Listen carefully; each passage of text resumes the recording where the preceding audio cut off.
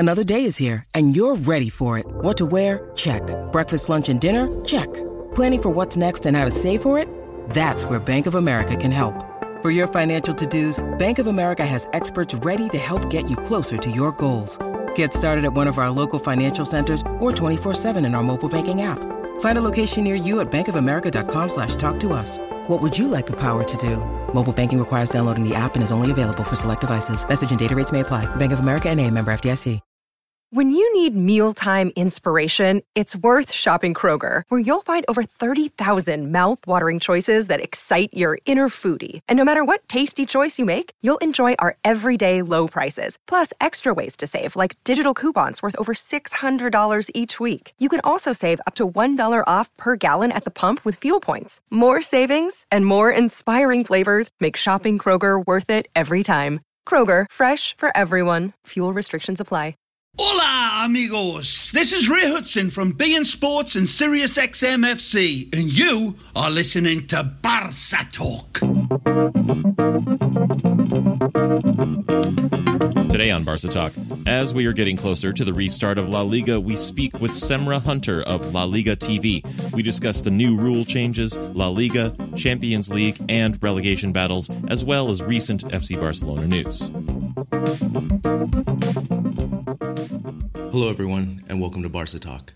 Before I get into my talk with Semra Hunter of La Liga TV, I want to talk about the situation that is occurring in the United States. If the past week has not moved you or made you act in some way, you're either a racist or a sociopath, and I ain't with you. This is not a political issue, nor imaginary media issue. It is a human rights issue. This past week, I felt helpless watching all the scenes unfold in the United States, watching from afar, trying to comprehend the continued oppression of the black community from the police. I can't emphasize this enough. Black lives matter. The amount of injustice and racism that has existed in the U.S. throughout our history has been rampant and has never been corrected, even though slavery was abolished more than 100 years ago. This is the moment. It will take everyone to make this social change. You can't be on the sidelines this time and let others handle it. The first thing we can do is implement immediate police policy changes that will dramatically affect police violence on its American citizens. If I was back in the United States, I would be in the streets in solidarity with my fellow Americans. We at Barca Talk celebrate diversity and reject racism. Therefore, we have donated to the 8 Can't Wait Project.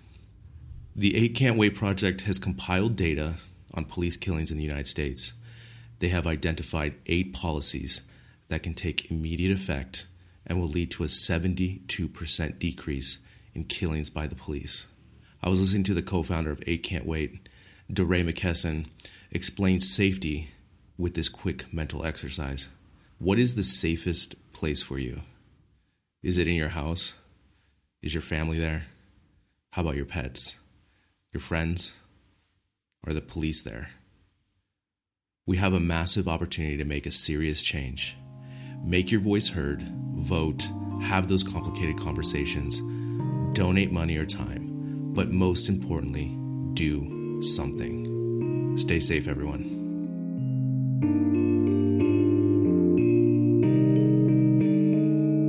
I had a conversation with La Liga TV's Semra Hunter about the La Liga restart and FC Barcelona news. Here is that conversation. All right, so you're originally from LA, right? I am, indeed, yes.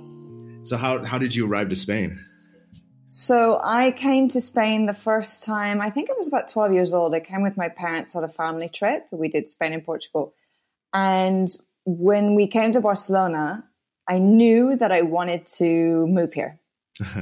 I said, okay, yeah, this is it for me. You know, it's similar to LA. It's got a beach. Yeah. I need to be by water. I'm very much a beach person. And I love the city. I thought it was beautiful and it captivated my interest and I just wanted to come back. So I had it set in my sights that when I was older, I would move to Europe and I would specifically move to Barcelona, which is effectively what I did. When I finished college, when I graduated from college, I moved here. Well, first, I guess my junior year of college, I came abroad to Barcelona. Okay. Then I went home, I finished, graduated, and then I moved back straight away 2 weeks after graduation. So Yeah. pretty much that's how it happened. And did you play football as a youngster? I did actually. I started when I was 3 years old. I'm an only child, so my parents felt that it was really important for me to play team sports as a way of meeting new people, making friends, building my own sort of community.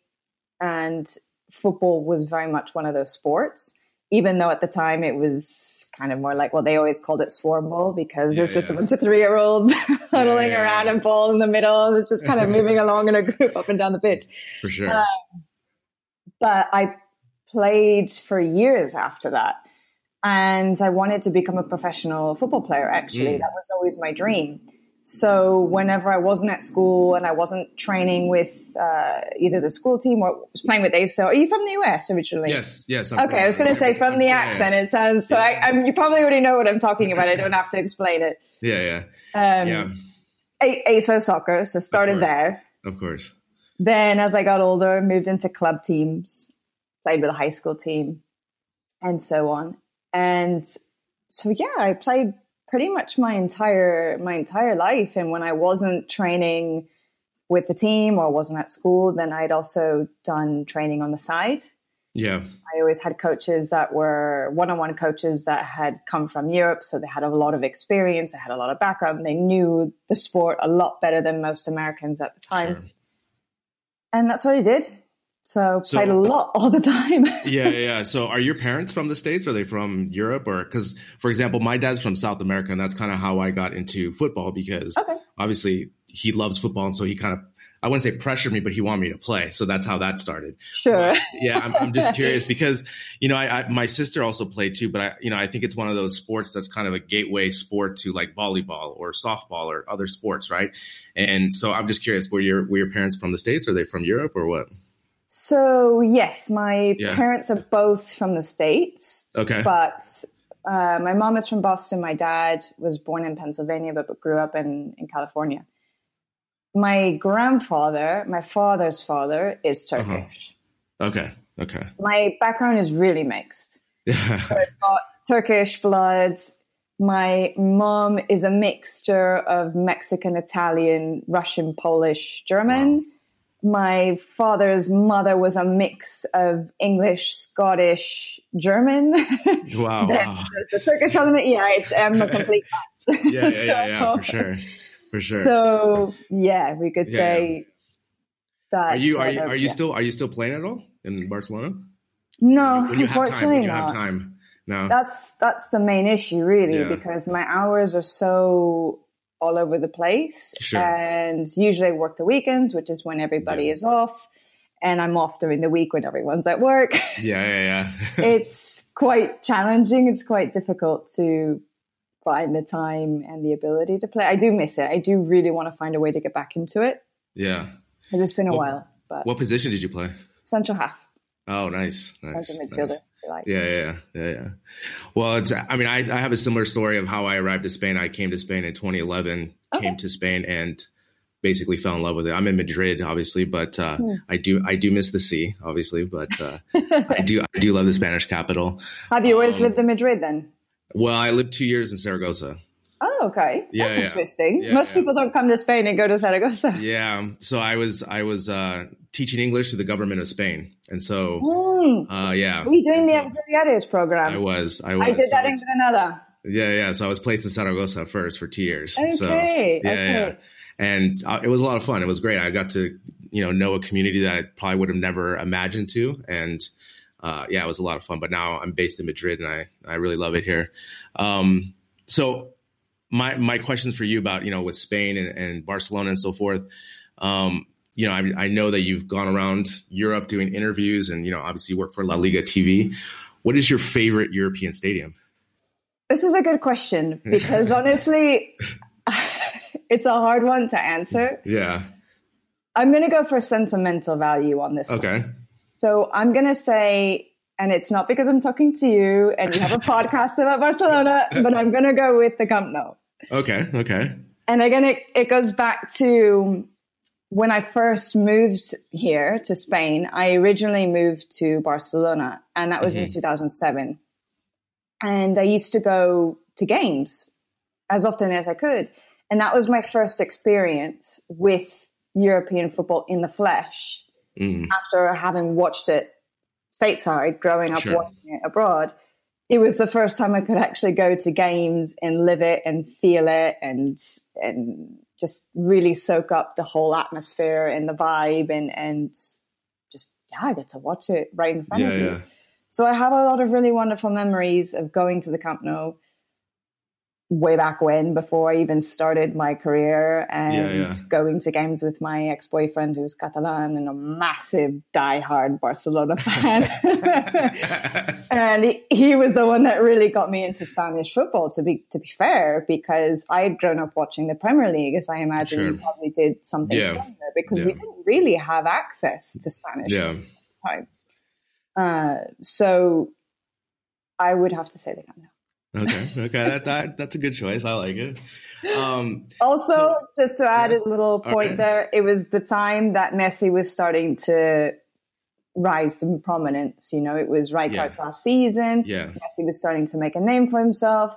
There was very much the vibe and the chat amongst Barcelona fans that this was going to be a hugely big talent in the future. Sure. I think obviously none of us knew exactly how big of a talent he was going to become. Yeah. But just being there in the moment and watching it unfold, watching it happen was really something special. And the arrival of Guardiola subsequently after that. Yeah, it's funny you say that, because we actually just finished a 3-part oral history of the 2007-2008 season. Oh, wow. Okay. Yeah, so we're going to release that June 12th. So this week. So so we did a whole oral history about Rijkaard, about young Messi and all that year of chaos and so forth. So, I'm curious, I live in Spain, so I don't really know anything about La Liga TV. So is La Liga TV obviously just more international? Is it outside of Spain and that's how it works? Or can you tell us a little bit more about La Liga TV? Of course. There's 2 versions of the channel. There's a national version, which is obviously done in Spanish. But because Movistar have the rights to La Liga in Spain, La Liga TV, I believe, doesn't show game. No, I'm mistaken. I think they do show some games, but there's no studio. Let's put it that way. There's no studio programming, or there's no reporting. There's nothing like that. However, where I work on the international side, as you said, it's for everyone outside of Spain. Okay. So it's done in English, and it's broadcast to just about every country, I think, around the world. And we, in turn, are a 24/7 channel that produces a lot of content. Of course. And a wide variety of content as well. Yeah. To keep fans happy, Yeah, for sure. I mean, that's the thing. I mean, one of my biggest complaints with La Liga is their marketing outside of Spain, essentially, just trying to get it bigger, essentially trying to compete with the Premier League. Because like you said, in the States, it's all about Premier League, right? I feel you. Like NBC Sports does an excellent job of their packaging. And I just personally prefer the style of La Liga, because that's just my preferential style of football. Sure. But there isn't enough marketing behind that to get more eyes on it, because I think more people will enjoy La Liga compared to the Premier League, for example. I 100% agree with you. A lot of the frustrations that you've had, I've also felt at certain stages in the past. Because I did feel like, as a La Liga fan, we were getting shortchanged in the US. That we weren't getting as much coverage, or we didn't have as much accessibility to it as the Premier League. Sure. But to be fair, I do think things are changing. I do think La Liga is actively working hard to try and improve the situation and to make it more accessible to people, not just in the US, but everywhere. Yeah. And they have to compete with a league that is so deeply established, that has been followed by people for probably the last 30 years in the US. It's going to be hard and it'll take time, but I think they are on the right track to eventually getting to a point where they actually can compete with the Premier League. And I agree with you. When it gets to that point, I think more people are going to fall in love with Spanish football than they will the Premier League. And I'm not saying that just because I happen to work for La Liga TV. Yeah. I really, truly believe that. It's a phenomenal league. Yeah. Like, for example, right now, I'm having a really difficult time watching Bundesliga. I was all gung ho the first weekend. You know, I was with a friend of mine. We were going to watch Bundesliga. We were excited. And we watched the first match, and I was like, okay, I'd rather watch a movie right now. Like, this is not doing it for me. And I tried to be. I'm an open person with football, but for some reason, Bundesliga just doesn't cut for me. And it just made it more apparent that I just love La Liga so much more. You know, I'd rather see a Getafe match than any Bundesliga match. You know, so well, Getafe this season for sure. I can relate to you on that. Getafe have been amazing this season. Yeah. Well, before we get into my La Liga questions, last one for your La Liga TV experience and so forth, your favorite interview that you had. Besides me, but yeah. Touche. Could it be? Does it have to be with La Liga TV, or could it be at any point in time? No, it could be anyone. Yeah. Xavi Hernandez. Okay, nice. Definitely. Yeah. Definitely. Is he just like the nicest guy ever, or what? Oh, he's a great guy. Yeah, he was really fun to talk to. Obviously, because of his deep passion for the game and his understanding for the game, and you get him going, and he can talk a mile a minute, and he just lights up whenever you ask him questions about football. Obviously, but it was just an honor because when going back to 2007 and going to those games and really getting to understand the Barca culture and spending a lot of time with Barca fans. Sure. I really fell in love with Xavi Hernandez as a player, and having played as a central midfielder, he was the one that I could really relate to. Sure. And I really, really adored him. I loved watching him play. I thought he was brilliant. And so for me, I always used to make the joke that the day that I met and interviewed Xavi, that I could then retire because nothing would be better. But lucky for me, I managed to interview him 3 times in quite short into my career, let's say, within about 5 years or so. Yeah. And I said, okay, right, yeah. So now I need to scrap that because I'm too young to retire. And I still want to do a lot of other things. I just need to reconfigure my objectives and my goals, you know. Yeah. But it was brilliant. It was fun to talk to. He was fun to talk to, sorry. And we talked about a lot of different things too, because it happened to be in Qatar and Doha. And so we talked about the World Cup and what was going to happen in 5 years. He's obviously ambassador for the competition, but we also talked about him coming back to Barcelona one day to be the manager, what that would look like, when's he planning on doing it, all that kind of stuff too. So I have another question about media in La Liga. Sure. You know, with the mix zone, for example, you know, like in the NBA, for example, you know, journalists and media people can go into the locker room, but also the players have to do their kind of 10 minutes after each game and so forth. And, you know, obviously in European football, they don't have to do that. If they want to talk, they talk, but if they're not. Do you think La Liga should mandate something like that, where one player should talk every game just to give some sound bites for media? Or do you like the system as it is with the mix zone right now? Oh, it's kind of tricky because I feel like the whole culture around media and the treatment of media has to change. In the US, players know they need the media as much as the media knows that they need the players. There's very much a mutual beneficial relationship there and understanding of that situation. And they know how to use each other to their favor. Here, and I speak for Spain, I can't really speak to other leagues because I haven't lived in other countries in Europe. I feel like there's sort of this, a lot of players are not really in clubs, are not very trusting of a lot of the media. And I feel like the relationship has kind of gotten worse over time.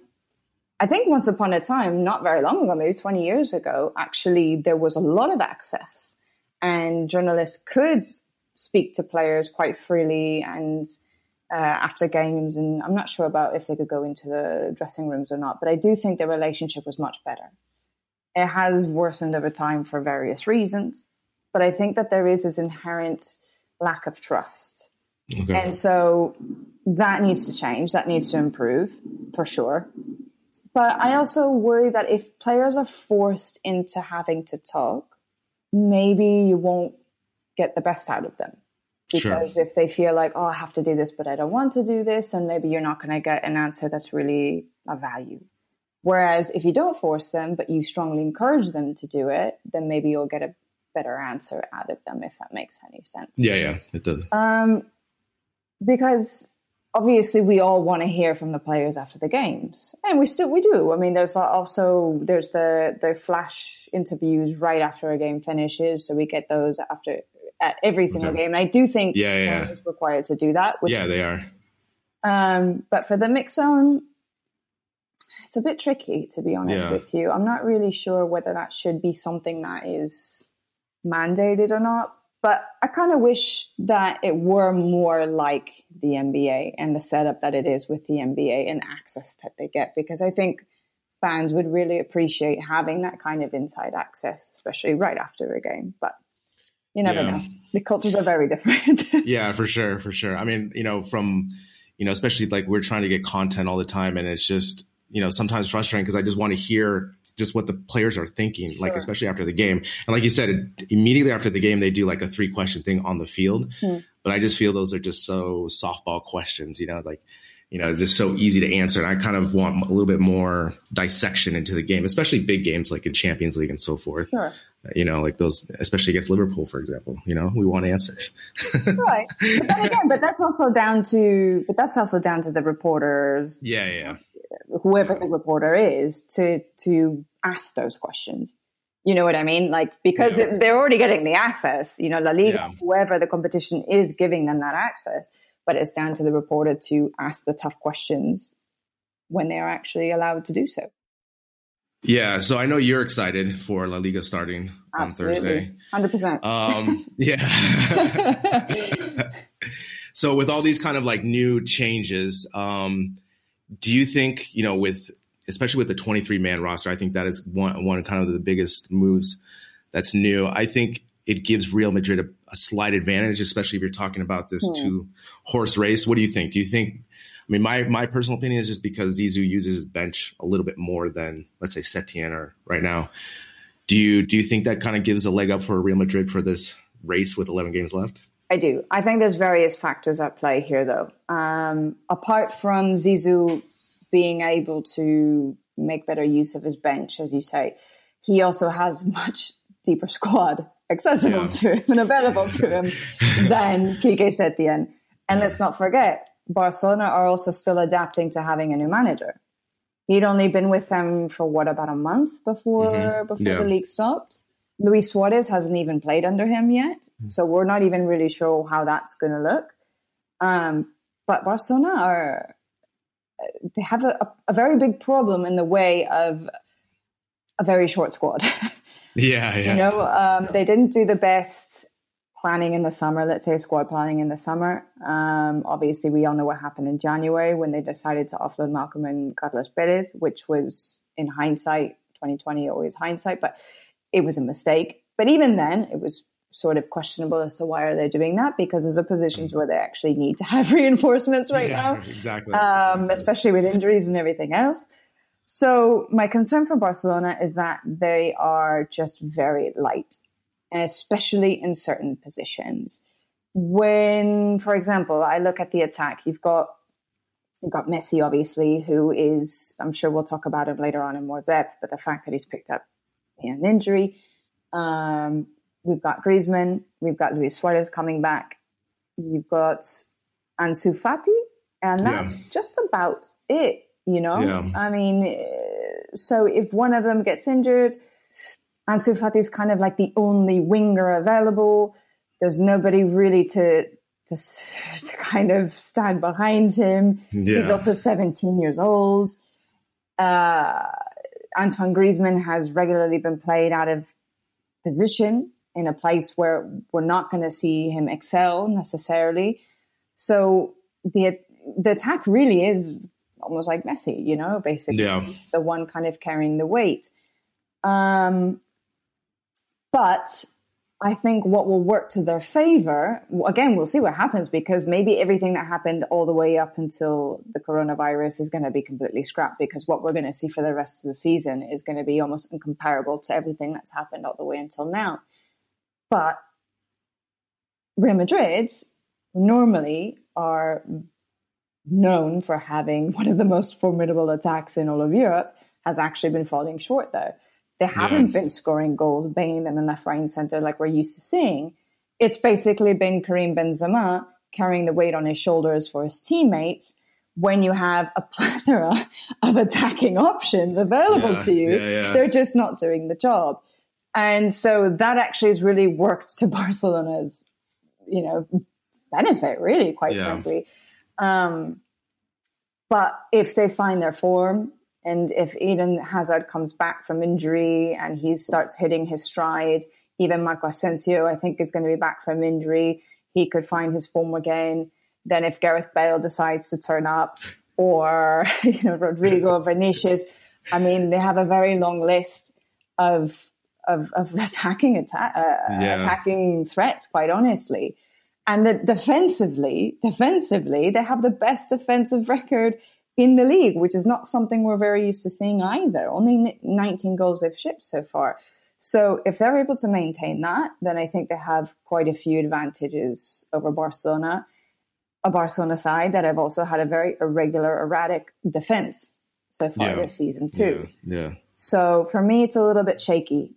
And there are things that concern me about. I mean, Kike Setien's going to have his work cut out for him over the next 5 weeks. Definitely. I would definitely agree. You know, and, you know, the thing is, you know, obviously here everyone's talking about Madrid and Barcelona, right? Because they're the top two teams. But I almost kind of concede that I'm kind of fearful of Real Sociedad, for example, because of the 11 games. This is like World Cup, you know, basic format, you know, where you have so many games. And Real Sociedad is one of the youngest teams that could, I think, physically handle this load. And also, since they were out of phase one first, they've been training longer as a group than most other teams. So do you see Sociedad or maybe another team as a surprise to this two-horse race, maybe, with, especially, you know, in such, you know, there's going to be no rest, essentially, and so many games back-to-back with a game every night, essentially? I would love to say yes. Because I think they're a wildly exciting team. They are. And as you say, they are the youngest squads in the division. And when it comes to physical fitness, they're probably the ones who can deal with this intense physical pressure much better than everybody else. I think the average age is 26 or something like that. May even be a little bit younger. But they are 10 points behind Real Madrid. They're 12 behind Barcelona. They have an incredibly tough schedule ahead. It's not going to be a cakewalk. I think they have to play every single team in the top 6, with the exception of Barcelona. So they still have to play Real Madrid. They still have to play Getafe, Sevilla, and Villarreal, who are, I think, 7th right now or something like that. So they still have an incredibly tough fixture list to go through compared to some of the other teams, ahead of them at this point in time. So would I love to see them try and pip one of those two in the title race? Sure, why not? It would make things very exciting. I don't see it happening, to be honest. I was going to add one more caveat too, you know, especially here in June with the heat. I think Sociedad has another advantage with the weather up there. You know, it's not going to be as hot as it's going to be in Sevilla, for example. I mean, those matches are going to be crazy in the south, you know, especially with the heat. No, that is a good point. I mean, it'll be hot in the north, but not nearly as hot as the rest of the peninsula. For sure. So I want to just talk about the two races because they're pretty exciting as well. With the Champions League race, we got 4 teams. We have Atletico Madrid, Sevilla, Real Sociedad, and Getafe for 2 spots, essentially. If you are betting, who are you going to take for those two? I've been giving some thought to this for a while. Okay. Because I do feel like the race is so tight. I think it is. I'm trying to remember off the top of my head. I think it's only 4 points that separate third and was it third, fourth, I think third and sixth or something like that, right? Yeah. And if you want to include Valencia, who for me is not a write-off still, then there's 2 points that separate those 4 teams. And then if you want to include Valencia, it's 5 points. Okay. So for me, it's not a write-off yet for Lusche that they could find their way, sneak their way into the Champions League, just like they did at the end of last season. Because I'm a romantic, I want to go for Real Sociedad and Getafe because I would love to see some fresh faces and 2 teams that on merit really deserve to be in the Champions League based on the way that they've been playing all season long. Yeah. And again, there's nothing against Sevilla or any of the other teams. Sure. I think it would just be really nice to see other teams in there. I know Getafe people are going to beat me up for that one. But I do think that they deserve it, especially everything that they've achieved over the last 2 seasons and the fact that they were they just missed out by 2 points at the very end of the campaign and fell short, exactly by 2 points. So they ended up in the Europa League, which is not bad. But still, with Bordalas and the team that he has available to him, it's a tremendous, tremendous feat if they can make it in there. So those would be my choices, quite honestly. Yeah, I think, looking on paper, obviously you go Atletico Madrid and Sevilla just because they're bigger teams. But, I mean, Atletico Madrid have not convinced me at all this season. Me neither. So that's why I wouldn't give them the benefit of the doubt this season. Exactly. And I definitely could see Sociedad and Getafe making those pull, especially, like with the style of play with Getafe, they just need to win 1, tie 2, type of scenario, and they can easily do that. So, especially in that just window. What about the relegation race? We have the 3 or 4 teams here. We have Osasuna, Mallorca, Leganés, and Espanyol. Obviously, one of them's got to go down. Right. Osasuna's up there. Again, if you're betting, who's the 3 that's going to go down? This is another tough one. Yeah. In advance, I apologize to the 3 teams that I'm going to be choosing. I think Leganés is going to go down. Okay. I mean, their 2 best strikers and forwards, and Naziri and Brathwaite, got plucked away from them at the worst possible time. Yep. Basically, there's nobody else scoring goals for them, I think, except with the exception of Rodriguez. I think nobody else is scoring goals. And they're conceding too many as well. So when you're conceding too many goals and you're not scoring enough, obviously you do the math, you know what's going to happen. Yeah. The outcome is either going to be a loss or a draw. So unless they somehow dig deep and the goals start coming from elsewhere in the park, I genuinely don't see a way out for them. Yeah. Which makes me sad because I love Super Pepino.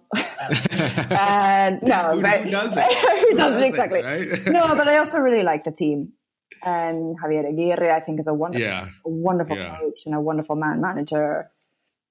I hate to say goodbye to 3 teams every season. I know. But they would be one. I think Mallorca is going to be another one.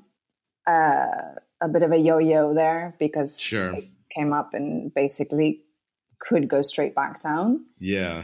But again, because I think they came up and maintained virtually the same squad as they had from second division last year, they didn't really bring in too many reinforcements over the summer. So they didn't really build too much on the squad that they already had. And I think it was always going to be a tall order for them to try and fight to stay up. I think, if I remember correctly, I think they actually didn't start off too badly this season. No, they were doing quite well. And then all of a sudden, exactly. They beat Madrid 1-0 at home. And then that was, ironically, I think, the turning point for them. Yeah, it was. But, unfortunately, I don't see them being able to scrape by. The third one is tough, I have to say. Espanyol. I was just going to say, I think it's got to be Espanyol. I was going to say maybe Celta, but I think Iago Aspas and his heroics, he'll probably, like he did last season as a one-man team, he'll carry them through over the line. But Espanyol are the whole season they've just been in a very bad way. Yeah. And everything they've tried to do to change, it just hasn't been working for them. It really hasn't. So, I mean, they ripped out the core of their team in the summer, and the whole coach. entire, exactly. So when it was always going to be very difficult for them to survive after that. And again, another team that didn't really inject much money into trying to bring in the right kind of replacements for those key players that left, and manager. I mean, this is a third manager this season. I think they're on now. So, yeah, it's got to be Espanyol. So, Espanyol, Leganés, and Mallorca. There you go. Yeah. I'm sorry. I just think Osasuna is just a strong enough team to get those points and just stay clear. And the other three, and they're great at home too. I mean, their record is almost impeccable at home. Yeah. I mean, it's the hardest thing to come from second division coming up first, especially if you don't have any money like Mallorca. It's just impossible. Exactly. It's really difficult. So with the stadiums being empty, do you think they should play crowd noise? Are they going to? Do you know? They are going to play crowd noise. Yes. Okay. It's, from what I understand, they're actually going to take recorded audio from previous games. They're going to make like a compilation of people cheering and making noise and that kind of stuff. Exactly. A mixtape. Exactly. And they're going to be playing that out. So that's actually one of the big differences with the Bundesliga, because the Bundesliga opted not to do that.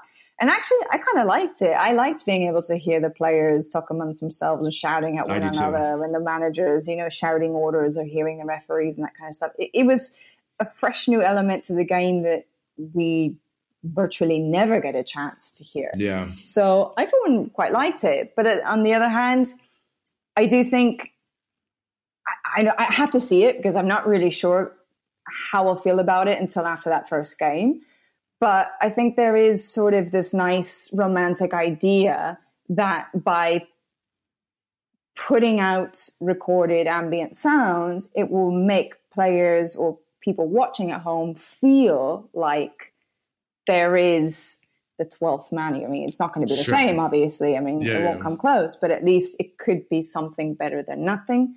I think at first it might be a bit strange for everybody, because it will take some getting used to. You're hearing, thousands, tens of thousands of people cheering on, but there's nobody there. But there is a really nice initiative, actually, that La Liga are going to do. I don't know if you've heard about it. It's called Applause to Infinity, I think it is. Okay. And what they've done is they've asked fans from all across the world to record themselves clapping or cheering.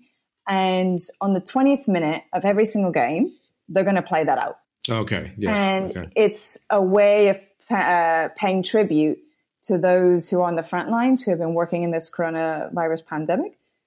So for anybody across the board, medics, nurses, police, firemen, whoever has been involved, in trying to help us get through this really tough situation, it's a way of paying homage to them.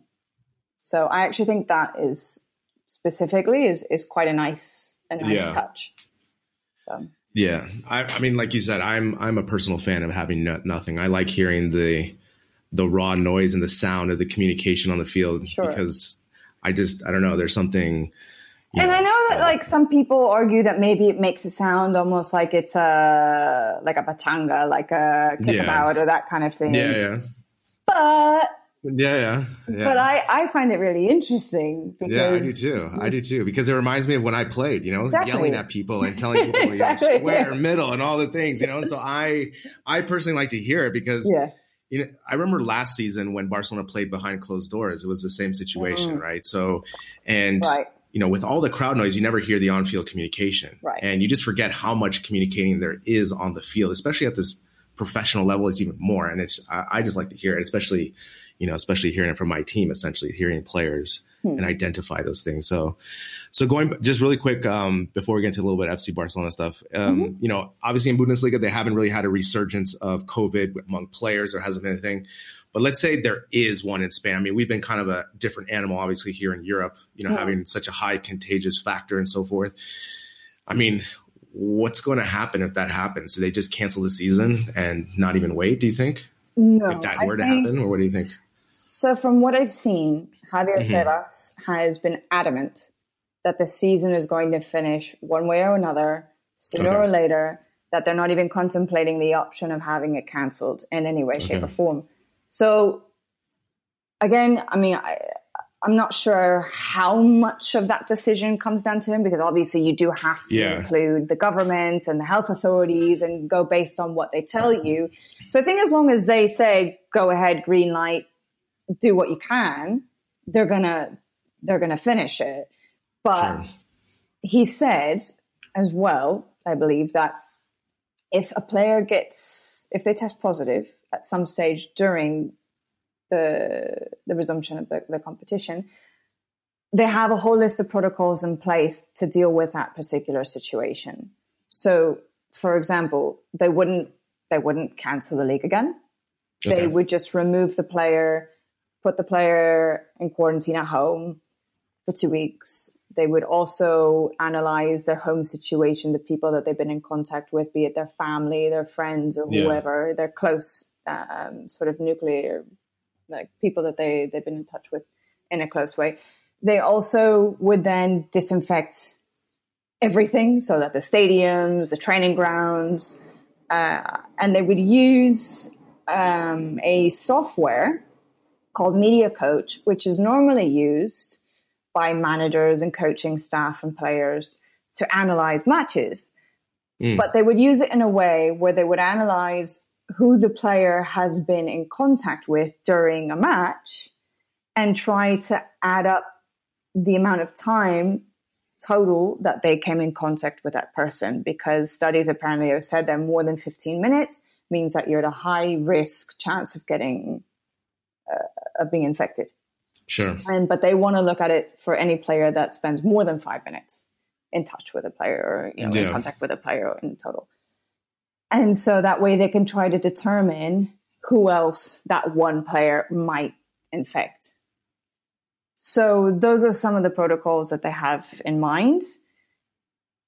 Should there be a positive at some point over the next 5 weeks? Luckily we have Bundesliga to kind of be the guinea pig of this situation. Right. And so far it's been okay. And also, obviously, here in Spain, we're going to phase 2 on Monday. So, I mean, I've never been so excited for phase 2 in my life, right? So, and I think also just the responsibility of everyone now using masks in the street and stuff has really helped limit everything. Right. So I think we're definitely on the better trend of that. I think that footballers and clubs and people who work at the clubs, everybody behind the scenes as well, they're going to be so restricted. And I mean that in a good way. I feel like they are going to limit themselves and be responsible. And also they probably have to, I'm not entirely sure. But I imagine they're going to do everything they possibly can to limit their contact with the outside world, let's say, to try and not get infected. Because I mean, in Madrid, obviously it's very different to what's going on in Barcelona, but people in Barcelona are already acting like it's phase 2 and it's not, and I'm almost worried for myself, because to see people walking around, it's like a fiesta. And there's a lot of people that aren't wearing their masks, and there are a lot of people who aren't being responsible. And it does worry me. More for myself, I feel like the footballers are going to be fine, because they're going to be so isolated, and they're going to be so strict about how they can behave during the remainder of the season. I would be surprised if maybe one player or two test positive. But in general, I really don't see it happening. They seem to have everything really well under control. I'm more worried about the general population of Spain, to be honest with you. Yeah. Well, here in Madrid, the people have been pretty good that I've seen when I'm walking around. I mean, obviously, I'm not taking statistical analysis of this. Sure. Well, neither am I. I'm just telling you what I've seen on the streets. Yeah, but for the most part, people are using their masks and so forth. So I think that's really helpful. I mean, I think now it's just part of our lifestyle now. You go outside and it's the mask, and that's it. I mean, if you want to continue going through these phases and de-escalating, you have to use it, and that's just the thing. So you touched on it before of Messi's injury, and the last 2 days Barcelona were playing kind of coy about, is he injured, is he not injured, but he's been battling this all season essentially. Right. And like you talked about, like, we are thin on the front line, but now I think this is the worst case scenario, because he didn't play for 2 months. And so you expect him to be 100% healthy, goes back to training, and now is injured again. Right. And now you have this 11-game sprint. So I don't like this, obviously. And I think it's a bigger concern than it really is that they're letting on. What do you think? To be honest with you, I'm a bit at odds on this one, because I do feel like there's obviously a problem. There's no question that there is a problem. Yeah. How severe the problem is, that is what I'm not sure about, because clubs do tend to give you sort of the bare minimum information of course. that they are willing to share with the public. And usually, you know, as journalists, you've got to do the research yourself and figure out, okay, this injury, what does that mean? How long is a player out for? How long is what is the recovery process? Like, you have to deduce it for yourself, basically. I also am not super concerned, because I feel like Messi knows his body extremely well. And I think he knows when he's ready to play and to push himself and when he's not. And I do feel that he's at an age now, and I think we've seen it before, where he's his behavior towards getting injured has changed, and I think he's being very responsible about it. When he knows, whenever he says, I'm not going to play for a while, I'm not up for it because of this injury or whatever. But the good thing is that the first 2 games back on Mallorca and Leganés, 2 teams that we've already highlighted as contenders to be relegated. Yeah. In normal circumstances, those are usually the teams you have to watch out for the most, because they're fighting for their lives, and that adds an extra element of fire in their bellies, let's say, to get the job done, to get those 3 points. And Leganés, let's remember, they also beat Barcelona last season, although I think they're playing at the Camp Nou, so it's a different story. But that means that those are sort of the 2 perfect games for Messi to maybe sit out. Because I think the 3rd game is Atletico Madrid, if I remember correctly. So there's no question in my mind that he will 100% be there for that game. Whether he feels like he's ready to come and play with Mallorca and Leganés as a warm-up, maybe he'll get some minutes. I personally don't predict him playing the full 90 for both games. I think at least the first one, I'm not entirely sure that we'll see him in action. I think he may decide to take a few more days, and especially if he's not training with the team right now. And let's be honest, they only had a 10-day window, all of the clubs, to train in with a full squad. Sure. And the fact that they haven't been able to really have a preseason is going to be tough for all of the teams. Physically, more than anything else. So he's their most important asset. And I think they'll do whatever he says. If he says, I'm fit, I'm ready to go, I'm feeling good, they'll play him. And if he says no, then they'll be cautious about it. Do I think it's worse than it actually is? No. I'm also just trying to be hopeful. But I don't think so. I don't think so. I'm sure he's been monitoring his situation. They've been monitoring his situation for months now. And like I said, my guess is the first 90 minutes that we see will be him against Atletico Madrid. Yeah. I mean, my only reasoning for it is because he's basically had more than 60 days of rest, you know? But the irony of that is that that's actually what's going to be causing a lot of muscle injury. Because it's a muscle injury, isn't it? It's just a quadriceps injury. And so we're going to see a lot of players picking up all sorts of physical niggles. And I think a lot of the physical trainers at these clubs, that was one of their main concerns that they voiced, was the fact that you can't go from 2 months of doing nothing. All of a sudden going to playing 90 minutes a game of football every single day. And for teams, it's going to be every 3 days. But it's going from 0 to 100, you know. So I think he'll tread cautiously, do what he can to be back on time, let's say, as much as possible. Maybe a few minutes in Mallorca, a few minutes against Leganes, and then go full power against Atletico Madrid. Yeah, I'm curious to see how Setien uses the bench as much as possible now, especially with the amount of subs and also, with the weather and the amount of games. So that'll be very interesting, especially with Suarez coming back as well. So it's kind of all these things going.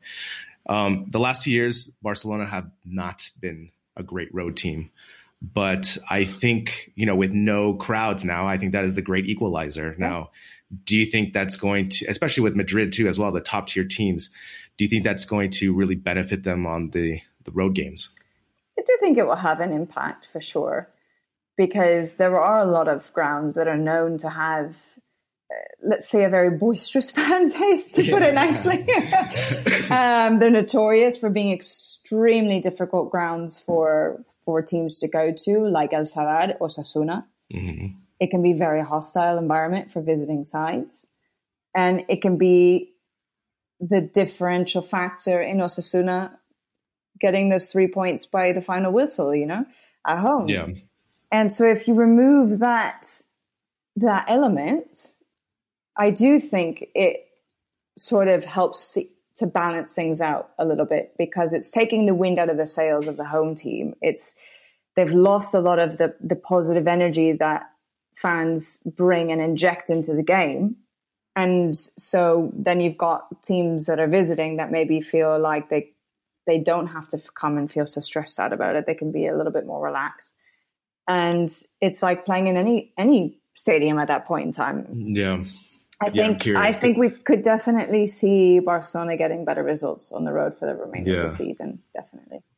Yeah, because there won't be that pressure, from, like you said, the boisterous crowds and so forth. Well, they tend to struggle sort of at like smaller grounds too. In Granada was really interesting. Yeah. So, without having the fans literally on top of them on the pitch and making life really difficult for them, you remove that. I think it definitely plays. With this 11-game sprint with Madrid and Barcelona, with the weather and the teams that they have to play on the road and so forth, I think it's going to be so interesting to see how they manage and just get through the games, because you lose one game, but you have an opportunity 2 nights later to have another victory, essentially. Right. So it's kind of like this quick turnaround that doesn't usually happen in the season. Right. So you don't even have time to think about whenever a game finishes. You don't even have time to think about it. You've got to move on to the next one. Yeah, it's almost like baseball, where they play so many games that they lose one game and the next game they can win 3 in a row. Exactly. That happens. Exactly. My last question for you is about Barca TV, the new streaming service. I don't know if you probably heard about this.